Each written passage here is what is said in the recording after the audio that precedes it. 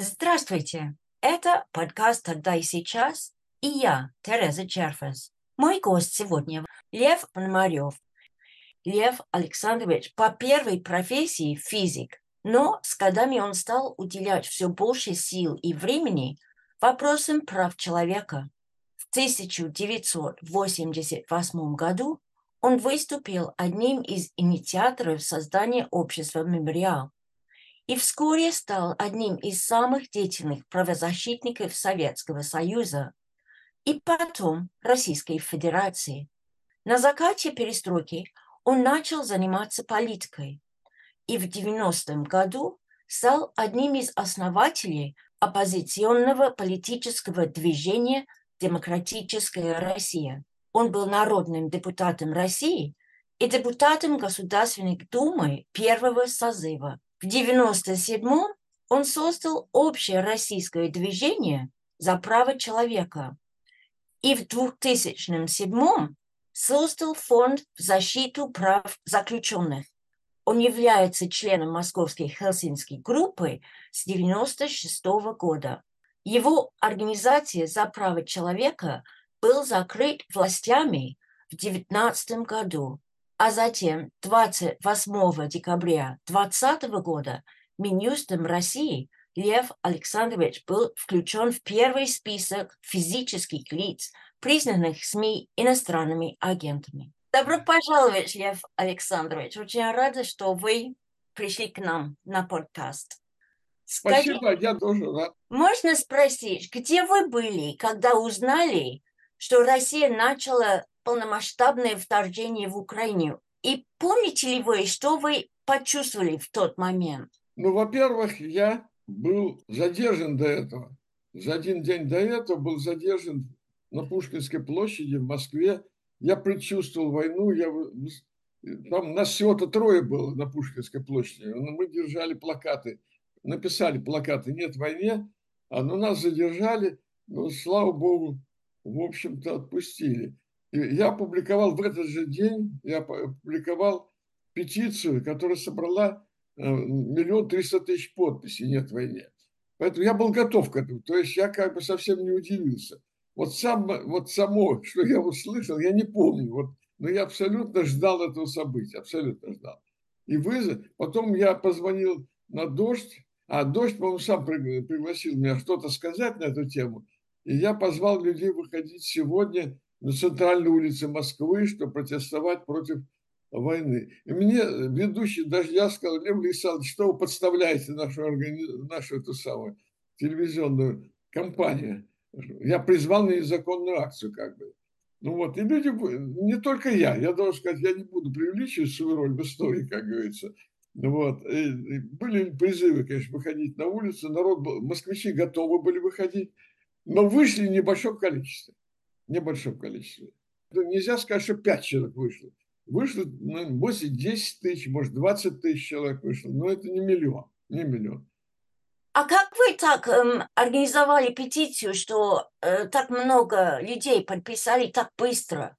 Я не знаю, вот это тайна. Очевидно, что вот особенно вот эти подписи, а подписи что такое 1,5 миллиона?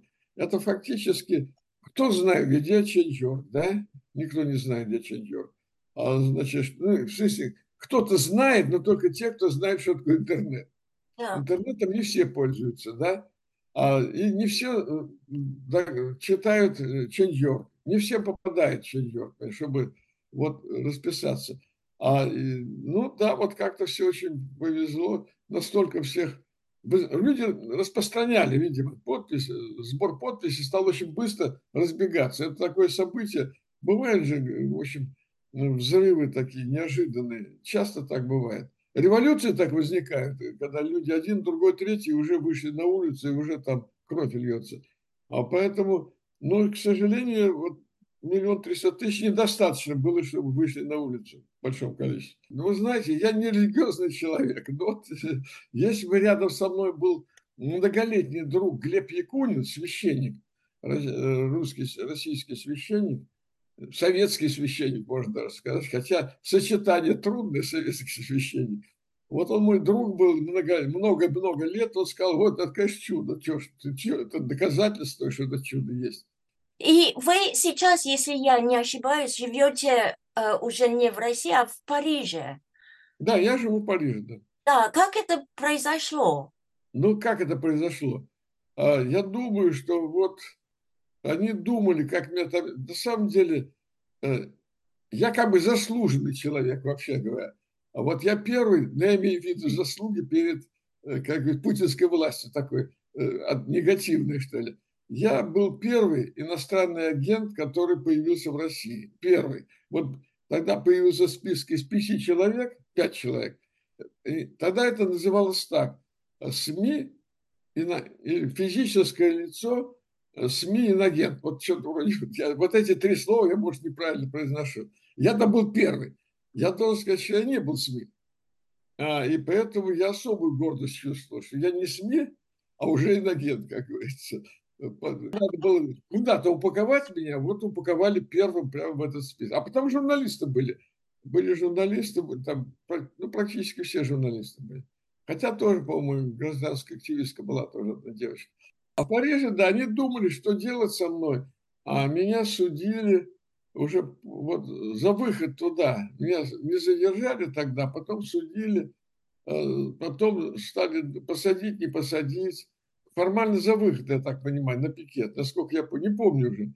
По-моему, за выход на пикет, значит, судили. Но через некоторый отложенный был суд, понимаете? Не сразу вот, а потом мера пресечения должна была решаться.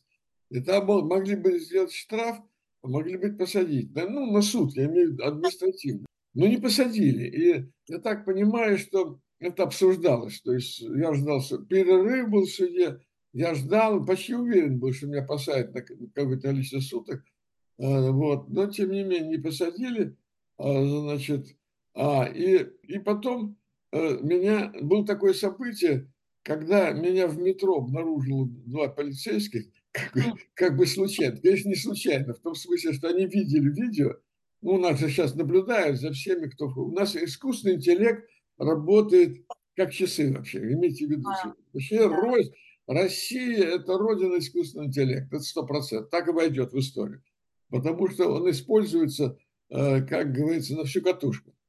Вот. Я сидел в метро, там, не знаю, смотрел смартфон, с 2 сторон подошли полицейские. Лев Александрович, как полагается, очень вежливо, значит, не схватили меня, не потащили. Это в других случаях бывает. Но их инструкция бывает разная. В метро на глазах у всех людей подойти, представиться. Мне сказали, я так смотрел, Лев Александрович, я говорю, да. Пономарев, да. Значит, ну я встал к ним. Они говорят, вот, показали мне на своем смартфоне картинку, я, к сожалению, не прочитал. Я ошарашен был. Они говорят, вот, вы находитесь в федеральном розыске.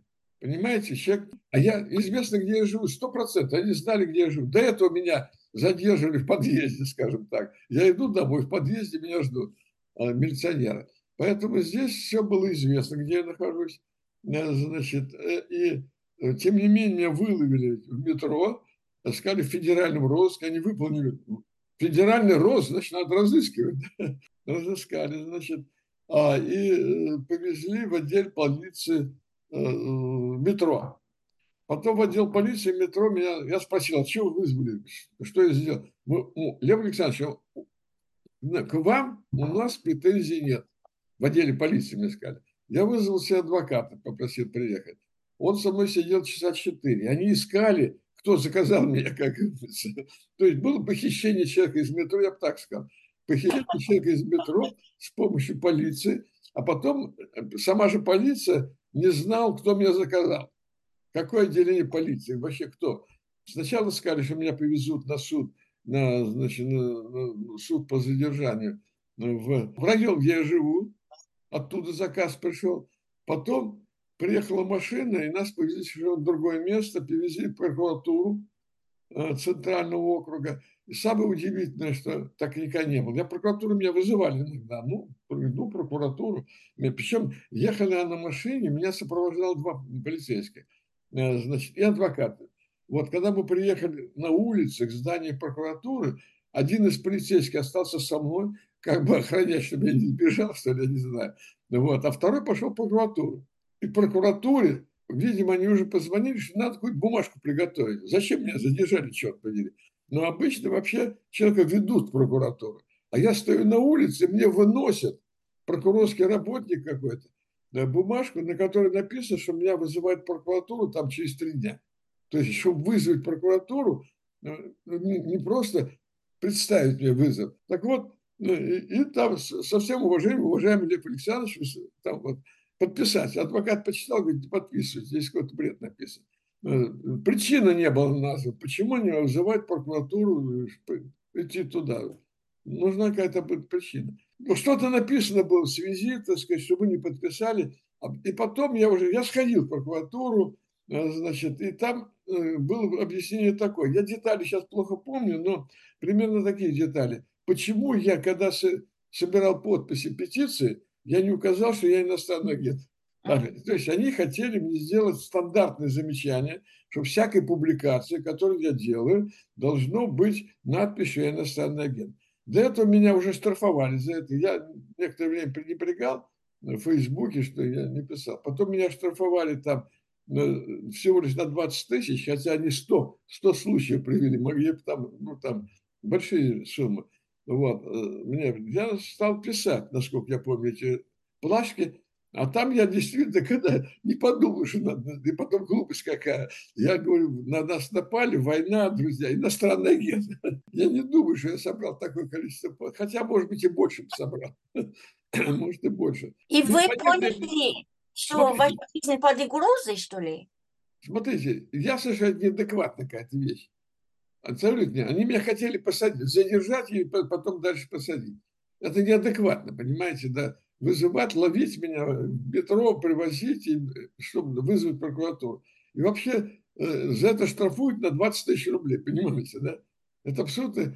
Но, видимо, значит, у них не было подготовлено досье еще уголовного дела, не расследовали, они подготовили бумаги, чтобы законным образом, хоть как-то законным образом меня взять под стражу, а потом уже не выпускать, чтобы потом меру пресечения, ну, как полагается, не написали. И потом, через некоторое время, вот один, я как сейчас помню, понедельник, сейчас числа точно не помню, могу даже ошибиться там на неделю, скажем так.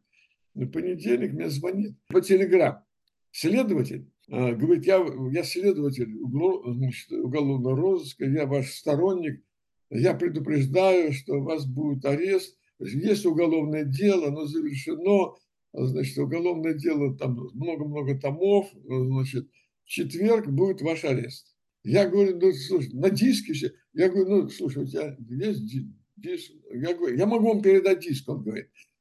А дальше он, значит, хитро говорил. Я говорю, ну, передай, как диск? Значит, он говорит, вот я могу указать место, которое вы придете, и кто-то из вас придет и возьмет этот диск. Ну, как наркотики прячут, да? Я подумал, нифига себе, что я такой идиот, да? А мы слушали это прямо вместе с сотрудниками.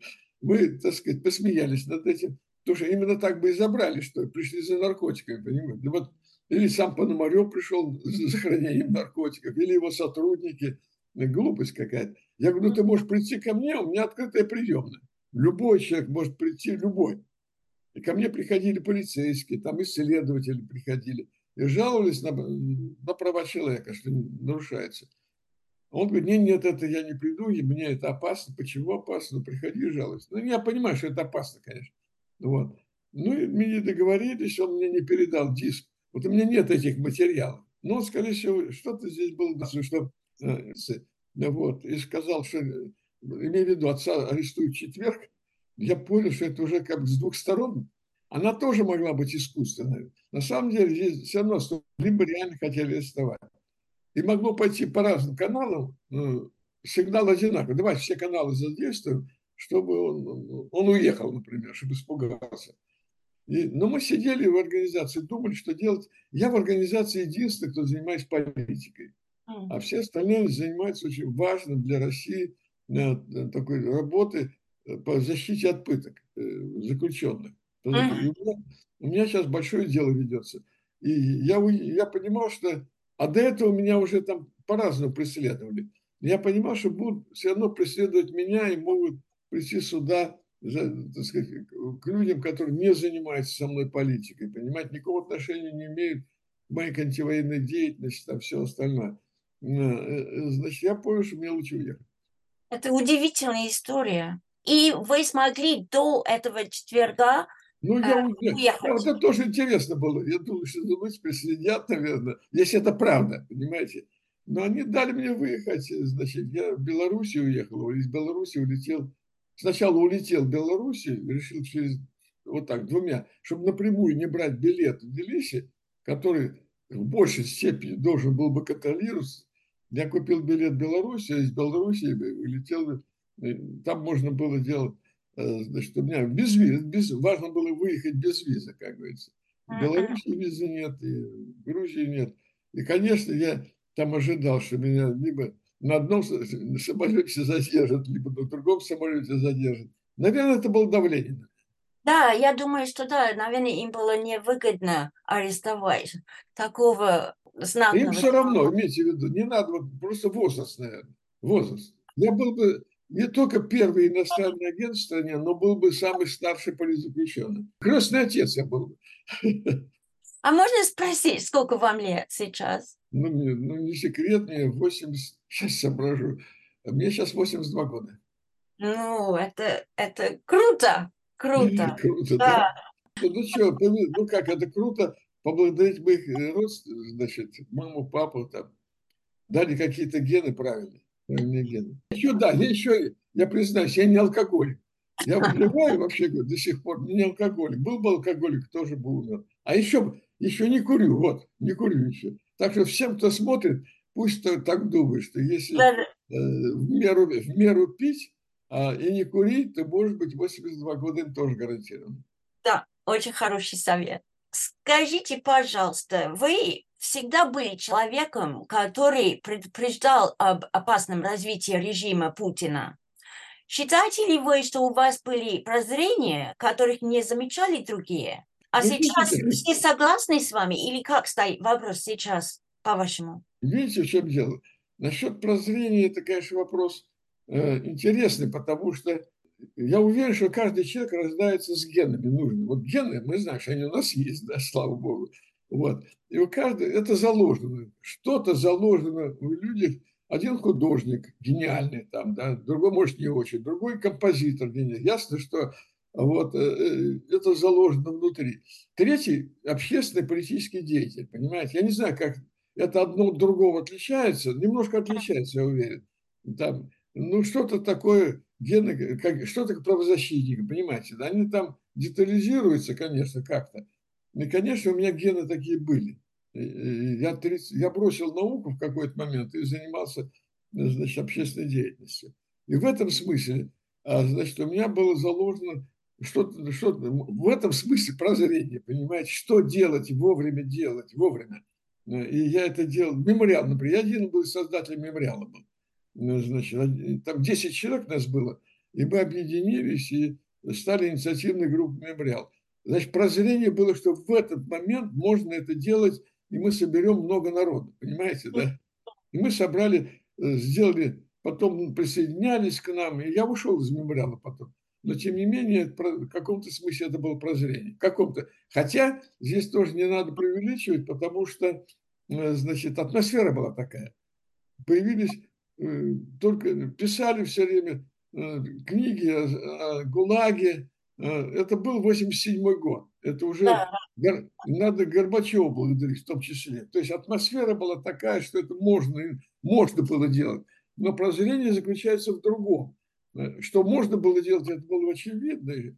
А вот чтобы создавать первую политизированную, фактически политизированную, хотя мемориал называл себя и сейчас называют гуманитарной организацией, но, конечно, если это первая общественная организация в Советском Союзе, выступающая против, значит, пыток, разоблачающая ГУЛАГ, то, конечно, это была политизированная политическая организация. И что она пойдет, понимаете, вот это уже прозрение может быть. Но прозрение не бывает на пустом месте, Апташа, вот. Я улавливал что-то, но потому что я родился для этого. я понимаю, но мой вопрос был именно о режиме Путина. И вы поняли очень рано, может быть, по Это правильно. сравнению с другими. Давайте я скажу прозрение. Опять я не одинок был. То есть Ну, например, прозрение. Вот когда у нас прошел там конгресс небольшой, в 2000 году демократы решили собраться, и меня взяли. Я хоть и правозащитник был, но все-таки в прошлом я руководил Демократической Россией, создавал движение Демократическая Россия, значит, и они меня тоже позвали. Ну, как бы все-таки, я коллега их, в общем.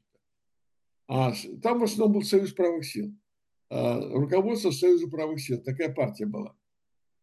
И там собрались как председатели, сопредседатели. Я вот не помню точно по фамилии, был там Немцов, может быть, и не был. Но был Ковалев Сергей Адамович.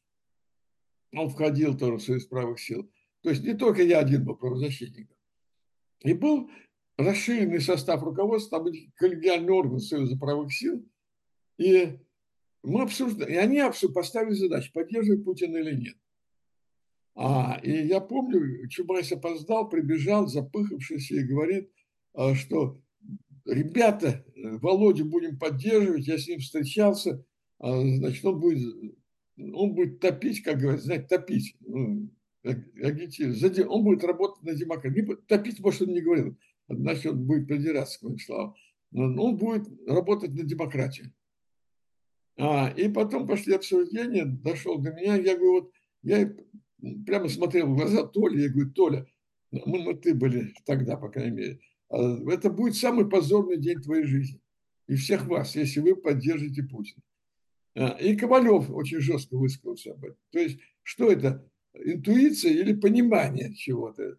Ну, Ковалев тоже это предсказал. Еще, я не помню, кто еще вот негативно высказался, понимаете, вот. Но Союз правых сил поддержал Путина. Поддержал Путина. У них был лозунг, то есть мое мнение не повлияло на них. У них был лозунг, значит, Путина в президенты, Кириенко в мэры Москвы, что ли. Вот у нас, мне какая-то иногда я думаю, что в Думу, по-моему, мэры Москвы Кириенко.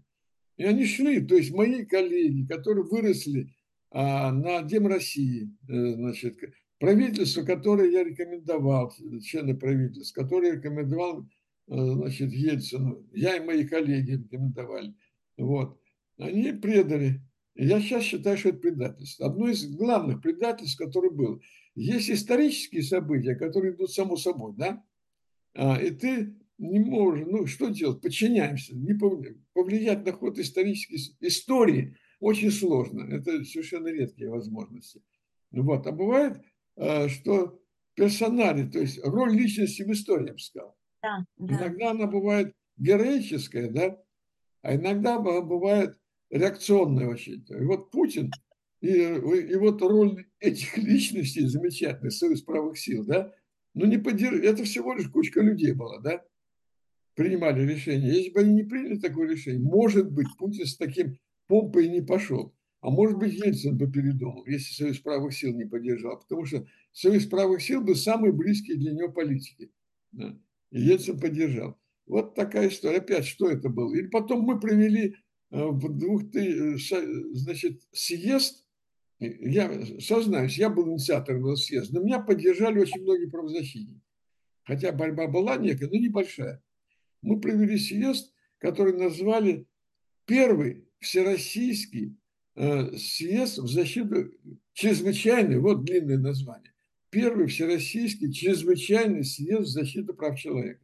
Не поленились так длинно назад, потому что у нас было ощущение, что он чрезвычайный.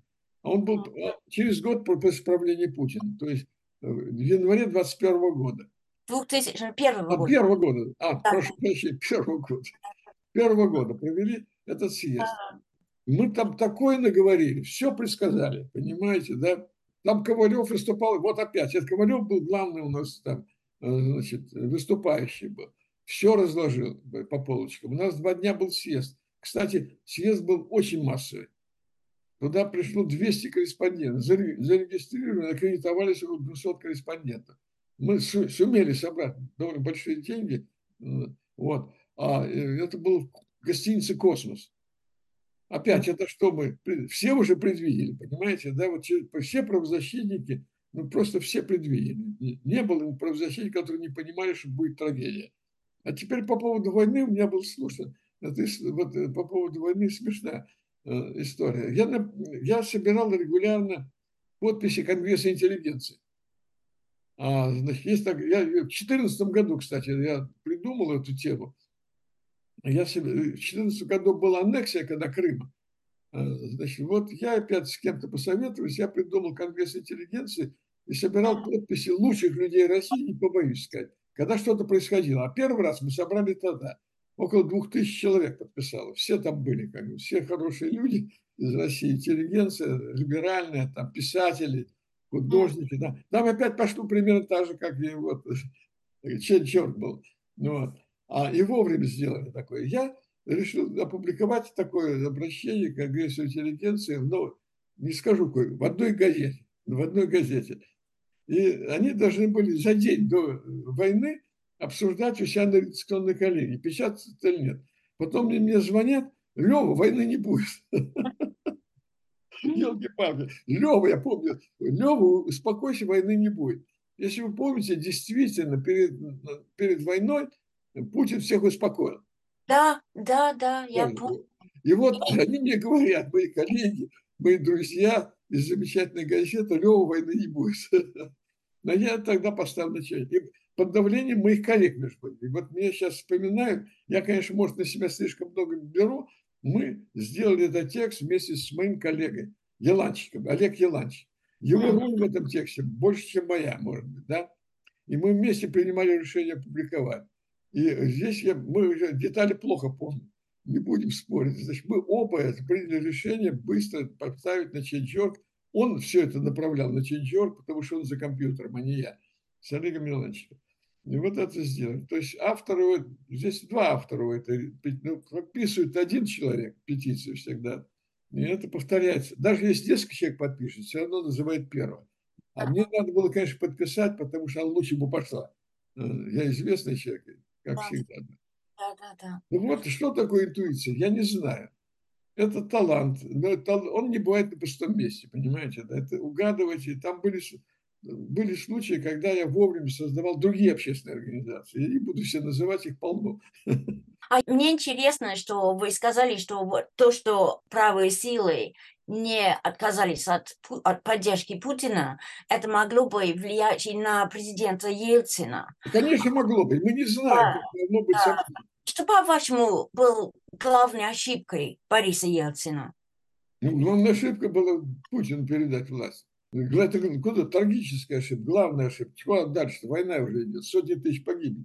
В России в следующем году опять будут президентские выборы, назначенные на март 24-го. Хотя мы уже знаем, что они не будут свободными и справедливыми, в кавычках. Что, на ваш взгляд, должно делать гражданское общество в преддверии выборов и во время самих выборов? Ну, вы знаете, здесь уже общая позиция более-менее опубликована, но я влиял, чтобы она была выработана, потому что, значит, очень многие люди стали говорить, выборы, это всегда и в России было, выборы там, вот приведу пример последний, такое крупное голосование, как, ну, как типа референдума, но на самом плебисцит за доверие Путину, вот когда обсуждались поправки к Конституции. И неожиданно моя позиция: всегда надо идти на выборы, всегда надо голосовать против, когда ты против. Регулярно мои коллеги, политические руководители организаций, принимали вдруг решение: нет, не надо идти, мы покажем свое презрение к выборам. Но, понимаете, сорвать выборы можно только тогда, когда большинство населения не придет на выборы. Ну, такого, конечно, у нас не было. Понимаете, да? Не было. Это, очевидно, можно было сообразить. А от того, что кто-то не пришел на выборы, там 5%, да, так плевать, они нарисуют эти 5%. Это чепуха полная. Так вот, когда было голосование, я почему начал издалека немножко, вот про Конституцию, да, крупнейшие политические структуры, Навальный и Яблоко, которые, в общем-то, оппонируют друг другу, обе эти политические организации, Яблоко – единственная либеральная партия сейчас, оба приняли решение не ходить на поправки, на этот референдум, вот, по поправке Конституции. Это чудовищная ошибка была. Я делал все, чтобы агитировал: надо идти, потому что, вот, например, в Москве поправки Конституции прошли небольшим процентом. Конечно, все равно бы они набрали, нарисовали, в Москве, в которой наблюдение очень построено тщательно, наблюдение, и в то время еще можно было наблюдать, они буквально я забыл, не больше 10% набрали поправки. А если бы пошли все люди либерально настроенные в Москве, уж точно их там больше 10% было. И он мог проиграть в Москве почти, на грани, он бы там собрал 0,5%, допустим. И это был бы сильный удар по Путину. Поэтому, значит, здесь сейчас точно надо идти. Я сразу это говорил. Значит, и еще был человек, который очень громче меня говорил, потому что у него миллионная аудитория, Максим Кац. Он блогер, у него миллион людей сразу. А у меня тихенький голос вообще. Вот. Но я зато объединился с Конгрессом антивоенных инициатив. Это молодые люди, всегда в возрасте моих внуков, вообще говоря. Примерно. Значит, они все выехали сюда в начале войны, и поэтому получился раскол какой-то. Старая оппозиция, которая там Гарри Каспаров, главный там особенно, так бы говорю, что любой, кто пойдет на выборы, так называемый президент, мы понимаем, что это так называемый выбор, понимаете, да? Но я буду все равно выборы, каждый раз так называемый выбор. Он говорит, это предатель. Вот прямо Гарри Каспаров примерно так. Слово предатель, опять, чтобы он не подавал в суд на меня, он, может, не говорил, тон такой был. Но он задавал тон, а другие вслед за ним говорили. Мне писали письма, что это предательство, что это просто ужасно совершенно. Мне писали письма. Мои коллеги, значит. А я, когда спросил молодых людей, которые в эти конгресс входит, платформу, они все меня поддерживали. Они все говорят, конечно, надо идти, нанести, значит, урон репутации Путина. Чем больше нас придет, все равно это как-то будет заметно. Нарисуют, да, нарисуют. Но каким-то образом в России, значит, заметят, это будет замечено как общественное явление. Можно придумать, как особенно более заметно это сделать. Поэтому я уже, считайте, год за это, полгода точно, за это активно очень занимаюсь этим. И в конце концов Ходорковский провел в Берлине конференцию, и там была принята формулировка нанести максимальный ущерб Путину во время этих подготовки выборов и во время выборов. И каждый типа понимает по-своему. Правда, непонятно, как тот человек, который не придет, не выделен на позиции никого. Вот все вместе проголосовали. То есть общая позиция сказана: нанести максимальный ущерб Путину во время избирательной кампании. Это было решено людьми, которые в эмиграции. Нет, подожди секунду. Я влияю на эмиграцию, конечно. Но есть рекомендации, что делать гражданское общество в России. Мы рекомендуем, и мы на Западе в эмиграции, мы можем это делать публично, мы можем агитировать, но агитировать можем уже через свои сети, не так уж, публично тоже. Максим Кац, там, кто-то другие, значит, миллионные блогеры это говорят. Но мы можем, но в России не может быть общей точки зрения, понимаете? Она может быть только конкретного человека. Что делать, идти мне на выборы или нет? Но, с другой стороны, Яблоко, как политическая сила, она может высказаться на то, идти, значит, на выборы или не идти. По-моему, они уже высказали, что надо идти на выборы и голосовать против. Не помню точно, есть ли резолюция, пусть они меня простят. Наверное, наверняка была, значит. Я немножко о другом, потому что я хотела у вас спросить, насколько люди в эмиграции воспринимают вещи и события иначе, чем те, которые остались в России, уже с течением почти 2 лет, как вы оказываете? Смотря кто. Ребята, которые выехали, те, которые только выехали, они поддерживают контакты с россиянами, они живут, большинство из них живет интересами россиян, и они хорошо представляют, что там происходит. Контакт, и я тоже, я очень хорошо знаю, хотя у меня есть много контактов и все остальное, я прекрасно понимаю. Социологические опросы мы можем, кому-то доверяем, кому-то не доверяем, то есть мы следим каждый день за что там происходит. Здесь в чем дело? Разрыв есть тех, кто давно выехал. Сравнительно давно, понимаете, да? Есть разрыв между, условно говоря, начальством, уже которые сделали политическую карьеру при позднем Ельцине, при Путине сделали карьеру. И, значит, какую-то хотя бы. Или выехали давно. Ну, пусть меня простит Гарри Каспаров, на нем буду тренироваться. Так вот, он считает, он публично заявил, что гражданского общества в России нет. Они ничего не могут, рассчитывать на них не надо, это публично. Вот здесь я точно цитирую его. И что хорошие русские все, ну почти точно сейчас дальше, хорошие русские все выехали за границу, а в России остались только плохие русские. Значит, а если они хотят оправдаться, пусть они публично напишут, что они против Путина, условно говоря. Ну, чушь какая-то, да?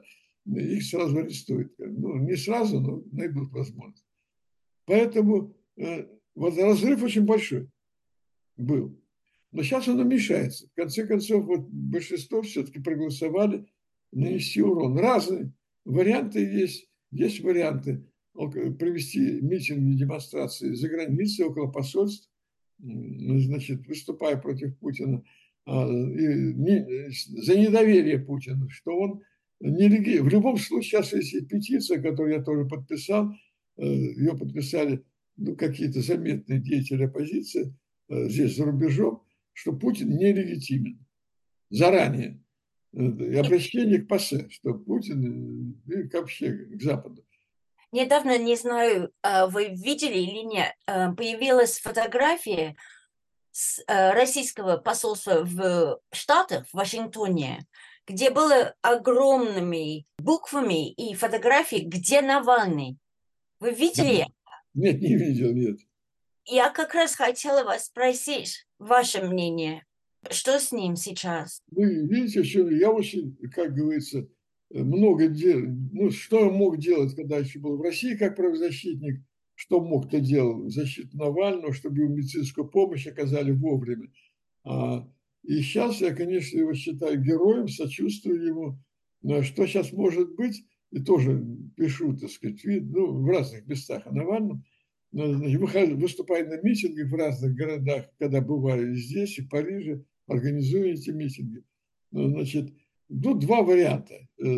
Дело в том, что, скорее всего, все-таки такой типичный вариант. Мы теряли людей подзащитных неоднократно, а потом доходили. Совершенно дурацкий, идиотский закон есть, что если человека этапируют из одной колонии в другую, может быть, по надуманным совершенно обстоятельствам, он исчезает из поля зрения адвокатов. И все. И это может быть месяц. И были случаи, как вот последний одного парня из сети, знаете, такая якобы террористическая организация сеть была, да, которую разгромили, посадили. И вот там, чтобы он уже сидел, дополнительные показания от него получить, он ехал на расстоянии там 200 или 300 километров, он кружил. Не месяц, но почти месяц ездил по центральной России и потом доехал. А за это время его привезли в другую колонию и пытали. Подвергли пыткам, чтобы он в Рязани дал показания. Он в Рязани дал показания. И причем он потом сказал, да, меня завезли, кстати, туда же в Владимирскую область, колонию, где, по-моему, Навальный сидел одно время, и там его подвергли пыткам. А потом повезли дальше, в Рязань. И он дал показания. Вот, поэтому опасно очень. Его сейчас, все-таки, когда он сидит в одной колонии, да, и адвокаты к нему ходят, есть размеренный какой-то рисунок, значит, и его почти там его часто посещают. Вы сказали, что есть второй вариант того, что... Второй вариант какой? Что его пытают, повезли, вот как я привел пример, пытают просто и хотят сломать окончательно. И пытают долго, понимаете, да. Долго пытают. То есть не сразу вот просто давай, мол, там, значит, там электричество, там все такое. Потому что это тоже, имейте в виду, это тоже разоблачить потом может быть, если он живой останется. Или убили уже. Это самый страшный вариант. И то, значит, три варианта. Либо возят, просто возят. Так были случаи тоже. Без пыток возили, но потом обнаружили. Вот, например, Ходорковского повезли, я помню. Я не помню, его везли в Читу. Везли очень долго. Я не помню сколько. Все мы потеряли, все тревожились там, где он. Значит, могут возить, могут пытать и могут убить. Теперь я думаю, что убивать его смысла нету, никакого власти, потому что он, как мне кто-то один сказал, моих коллег, он актив власти. То есть они могут торговаться, используя жизнь, фактически жизнь Алексея. И они циничные люди, и они это спокойно могут делать. Вот. Убийство, казалось бы, пытки, вот это убийство, его и так пытали многократно уже, понимаете, да? Они хотят сломать волю ему, но пока не удается, он держится просто героически. Эксперименты могут ставить на нем какие-то, когда адвокаты не знают, значит, они же, в общем-то, не случайно говорят, что фашистский режим. Они вполне могут какие-то продолжить медицинский эксперимент. Они же ставили на нем медицинские эксперименты, когда его травили новичков. Фактически это были медицинские эксперименты на человеке, фактически. Поэтому очень беспокоимся, и правильно. То же самое с Гориновым сейчас. Горинов исчез надолго тоже довольно. И он больной был, мы хотели его лечить, и надо было срочно его лечить, и вдруг исчез тоже. То есть беспокойства такие, конечно. Ужас. На самом деле, не быть пессимистом в отношении прав человека в ближайшем будущем очень трудно. В том числе потому, что война России против Украины продолжается. А в более отдаленной перспективе есть ли основания для оптимизма? Как вы Видите, в считаете? чем дело? Я поэтому в каком-то смысле уже, хоть и мне пишут, я правозащитник и политик, одним словом.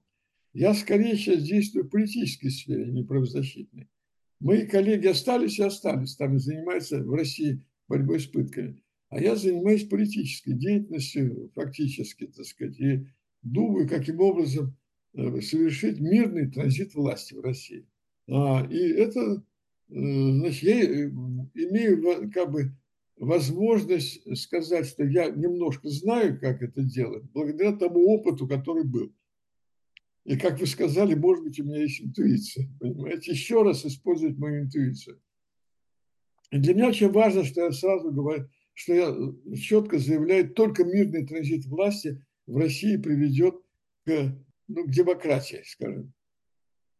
Опять были мои коллеги, они всем известны, я даже фамилию не буду называть, которые говорили, что вооруженное восстание, только вооруженное восстание. Они есть, и сейчас есть такие коллеги. Какой мирный транзит? Его никогда не было, типа, как не было, в 90-м году был мирный транзит власти. Вот с 89-го года по 91-й, конечно, это был транзит, он, как бы, время было, некое время должно было хватить. 89-го года, когда вот пошла такая большая движуха демократическая, выборы в СССР не привели смены власти, потому что народных депутатов СССР было 15% демократов примерно. А вот народных депутатов РСФСР, в которых я участвовал, там мы победили уже. Там был уже блок «Демократическая Россия», политический блок, и мы выбрали своего председателя Верховного Совета Ельцина, а коммунисты нам проиграли. Буквально там несколько голосов решали судьбу, несколько голосов. И мы это решили. И вот именно в 90-м году, я хочу, чтобы это где-то было точно и у вас написано, чтобы люди не путали. В 90-м году был мирный транзит власти, революция. А Да. в 90-м году, в 91-м году мы защищали. Потом были выборы президента. Это разве не... Это же тоже победа демократии. Мы выбрали своего президента. Это демократия. Никто, кстати, коммунисты не жаловались на эти выборы. Все было чисто. В 90-м году была революция. Мы Верховный Совет взяли в свои руки Российской Федерации. А потом мы выбрали президента Российской Федерации Ельцина в 91-м году. А потом был путч. Это уж совсем не понравилось консервативным кругам, чекистам, они совершили путч и проиграли. Вот и это была победа уже, твердая победа революции, демократической революции в 91 году. Как ваша интуиция или прозрение смотрят на будущее России тогда? Ну как, дело в том, что не только я, здесь уж я совсем не одинок. Значит, очевидно, что Россия европейская страна, абсолютно. Сотни лет взаимодействия культуры там и так далее.